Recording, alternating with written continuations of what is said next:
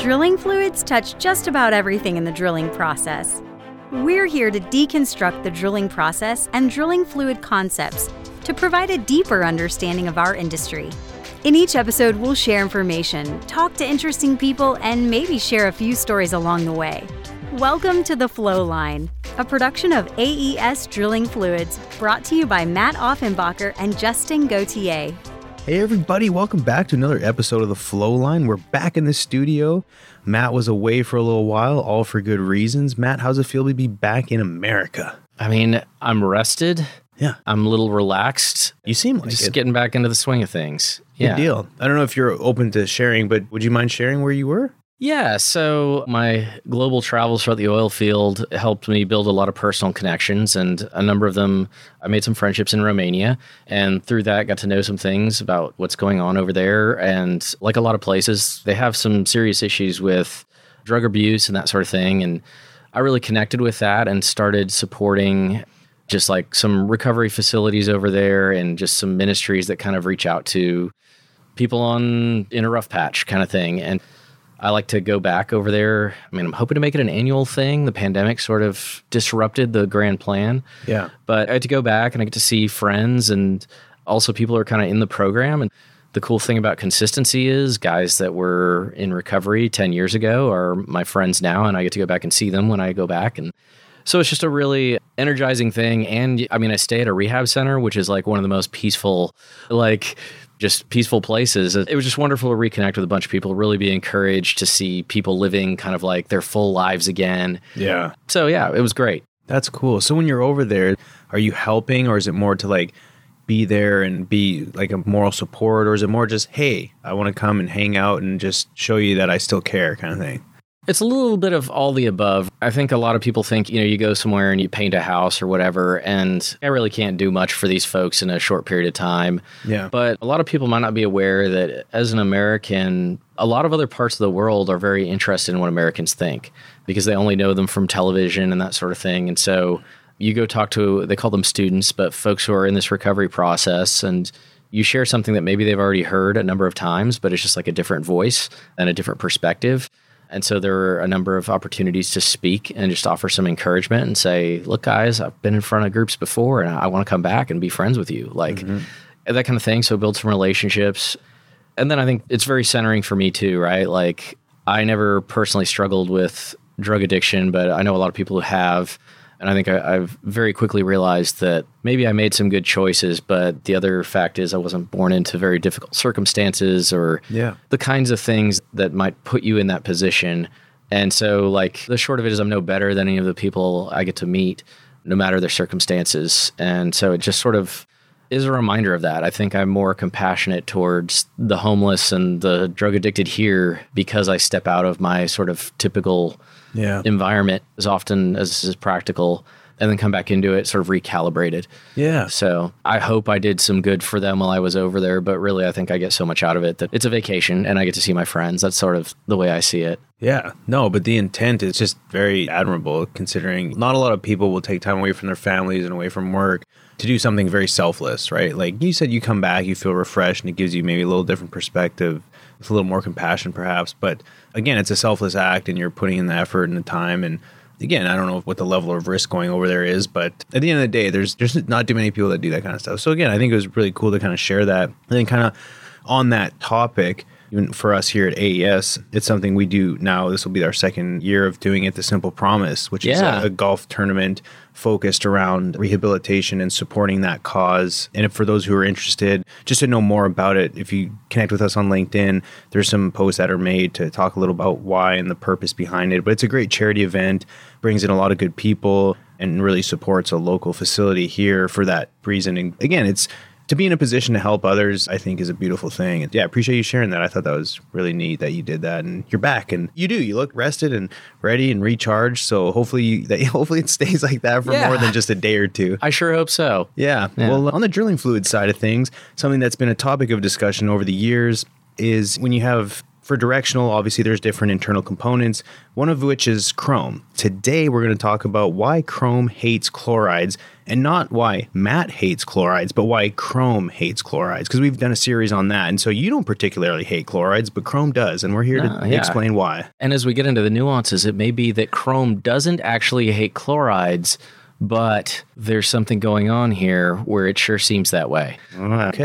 Hopefully we're gonna clear the air, but I mean, look, Justin, we've been through all this, right? Like, most common culprit is mud motors, right? You have chrome-plated rotor, you have that elastomeric stator, and everybody says, oh, we're having all this corrosion. What are you going to do about it? And if you think about it, I mean, a lot of it is related to, guess what? We drill with a lot of brine-based fluids. I mean, we've talked about it before. They're cheap, they're effective, solids-free density, like a lot of things that make them extremely beneficial. We're probably not going to go away from them anytime soon. But especially with mud motors, where you need a really smooth rotor against that stator to get all that power, people really want to use chrome plating versus other materials. And you think about your stainless steel, how smooth that is, all that. And it's supposed to be corrosion resistant. But if it does start to corrode, then you have these rough surfaces rubbing against that elastomer, and it tears it apart. And we get, motor failure and loss of power and all that stuff. And so this is always the like, hey guys, what are you going to do about this? And our answer is, I don't know. What are you going to do about it? So I thought we could unpack this a little bit and sort of hopefully get down to it. And I don't think I have like full absolute answers, but I have a few things I think we could run through to get everybody thinking. Yeah. Well, I think an interesting place to start would be like how chrome actually prevents corrosion, because that's the intent. Is a lot of times they'll have different material selection, and chrome being the most robust. And so it'd be kind of interesting to hear why chrome at a high level actually prevents corrosion. Yeah. So, I mean, first things first, like that chrome is a plating, right? So there's a different metal underneath, nickel, whatever. Like you could use other metals even in your rotor, for example. But chrome plating is actually what's called, it's a passivating layer. So what you're doing is you're protecting the metal underneath by limiting the ability for oxygen to get through and that sort of thing by creating a layer that's impermeable to oxygen. And look, like rust, it's actually possible. Let's say you have a big slug of iron. It's actually possible if you have general corrosion where the rust layer that covers it up stops the corrosion. Right. Wow. And then if you scraped away the rust, you'd get more corrosion in that spot. That's a passivating layer. Now, the cool thing about chrome, though, is first, oxygen is a very, very small thing. Oxygen wants to make other atoms lose electrons and acquire those electrons. And guess what? Metals are bigger and they have a bunch of electrons they don't like. So think of aluminum 3+ or Fe 2+, right? So they're more stable through losing electrons. So oxygen wants to take, metal wants to give, so they come together. Now, guess what? Rust is iron oxide, right? But chromium oxide is more compact because oxygen is so highly electronegative and small. So chromium oxide is the strong network between oxygen and the chrome. So it's much tighter together than your regular old rust passivation layer, which means it's much harder for oxygen to get through that layer and cause corrosion, right? Great, right? But the other thing is that because chrome is very hard, and at that small size, if it does encounter oxygen, it's also not going to expand like the reaction product. Doesn't get bigger and cause chunks to fall off. Okay. But let's flip this on its head. Chrome is also very hard as far as material goes. Right. I don't know if you've ever bent anything that was chrome plated or like smacked it with a hammer and you see how it like chips off pretty quickly? I used to have chrome plated rims. Of course you did. Yeah. Yeah. So I know when I've curbed my rim, that happens a when lot. You curbed your dubs, if you will. Correct. Yeah. Yeah, I know what you mean. Well, that stuff comes off like under stress, it can crack pretty readily. And what are we doing when we're putting a bunch of pressure on a mud motor or something like that? That stator is already tremendous force to power that section, right?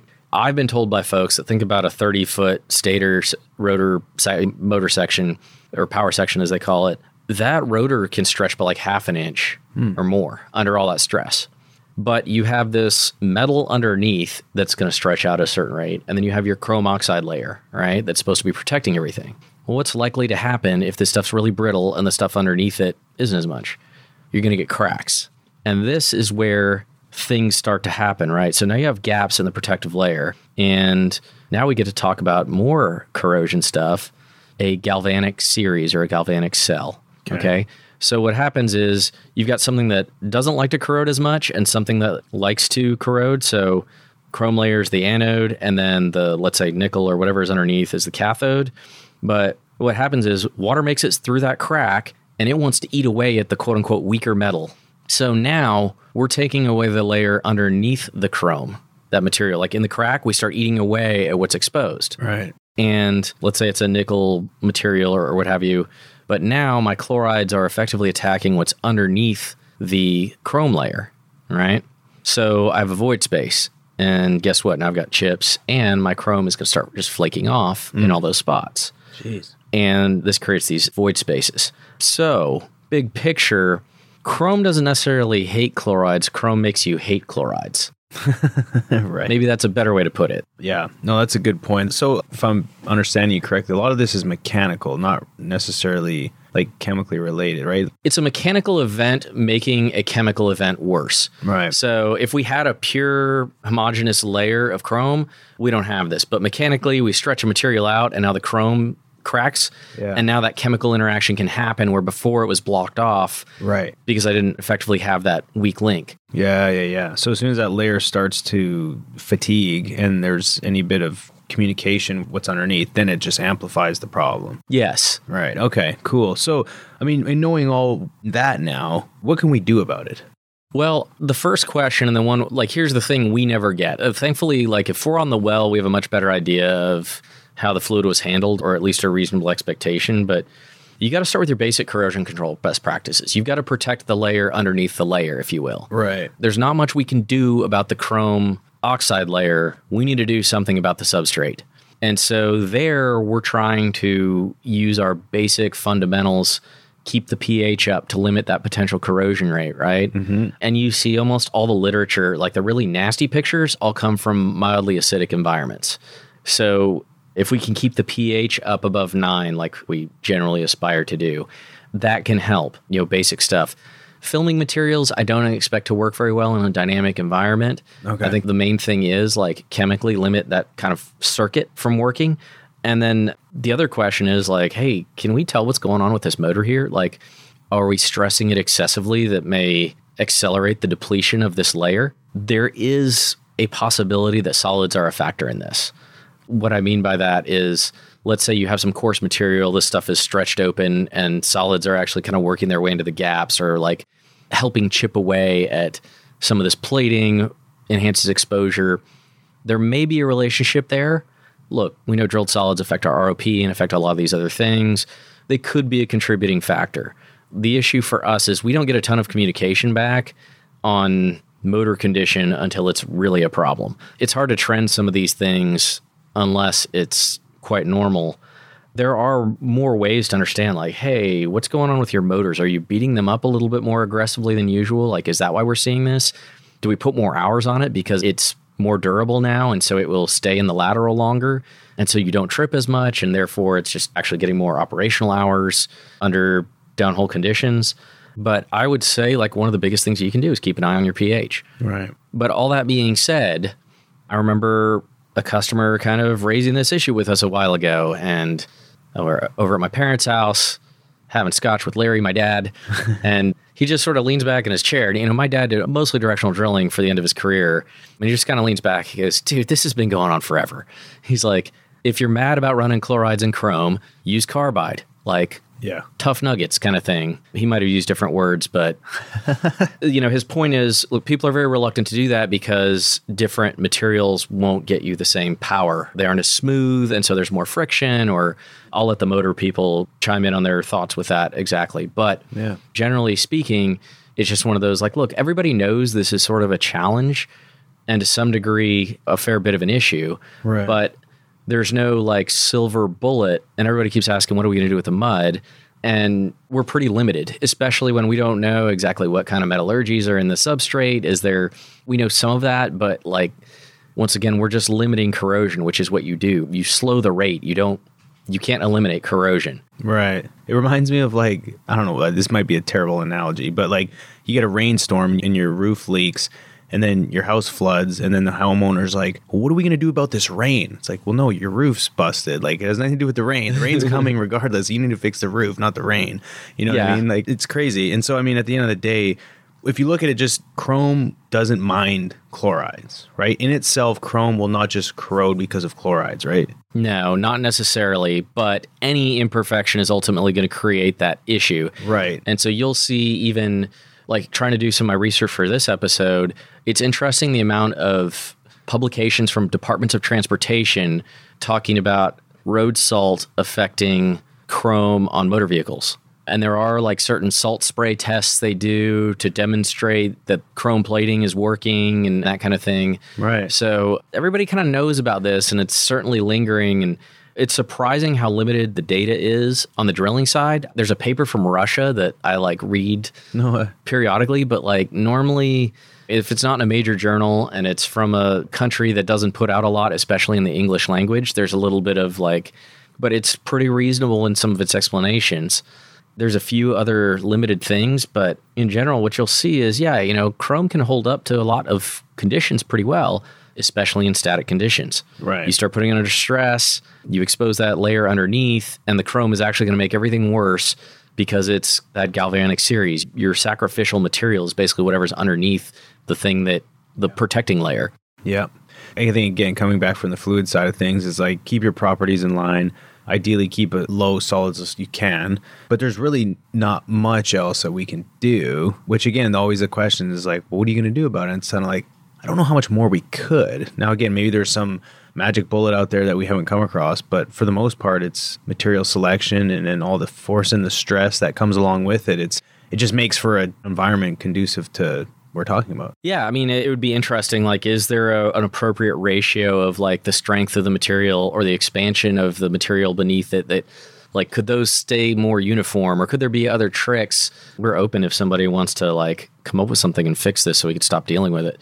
But there are some limitations in what we understand to be feasible. We're not motor folks per se, but sure. Anyways, I thought this was something worth discussing or dedicating a podcast to. No, I think so. It's a conversation that we've had internally here, and I think it's important just for folks out there, whether they're mud or directional or just drilling in general, is understanding what's going on, especially with this type of material and inside motors, because again, corrosion and having to come out of the hole because you've chunked motors is never, I mean, again, it costs time and money and all the rest of it, but understanding what's going on mechanically, I think, is important, and not just like having enough awareness now to say, oh, okay, it's not because there's a certain level of chlorides in the mud. Like, there's obviously more to the story. And so you need to ask more questions. And again, if there's anyone on the directional side that wants to kind of chime in or reach out, you can reach us at the Flowline podcast at aesfluids.com. Reach out to us on LinkedIn, connect with us on there. The AES Drilling Fluids page also has a ton of great information. You can connect with us there. And with that said, we appreciate all the support, everyone listening.